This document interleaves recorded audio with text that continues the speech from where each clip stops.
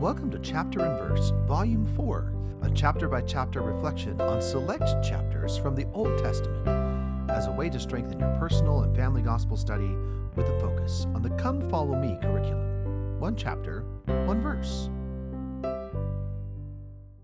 My name is Michael D. Young, and today we have a text based on Psalms 65. The focus verse for this text is Psalms 65:4. Blessed is the man whom thou choosest, and causest to approach unto thee, that he may dwell in thy courts. We shall be satisfied with the goodness of thy house, even of thy holy temple.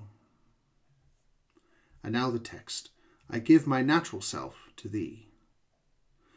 I give my natural self to thee, in hopes that thou wilt soon replace my natural self to be like thee, that I may know thy hand and face. I seek a higher, holier life than what the world can offer me. I want to live this happier life, to live, to love, to shine as thee. O let me rise to reach the cost of everything thou dost require, for thou wilt pay the utmost cost, that I may join in Zion's choir.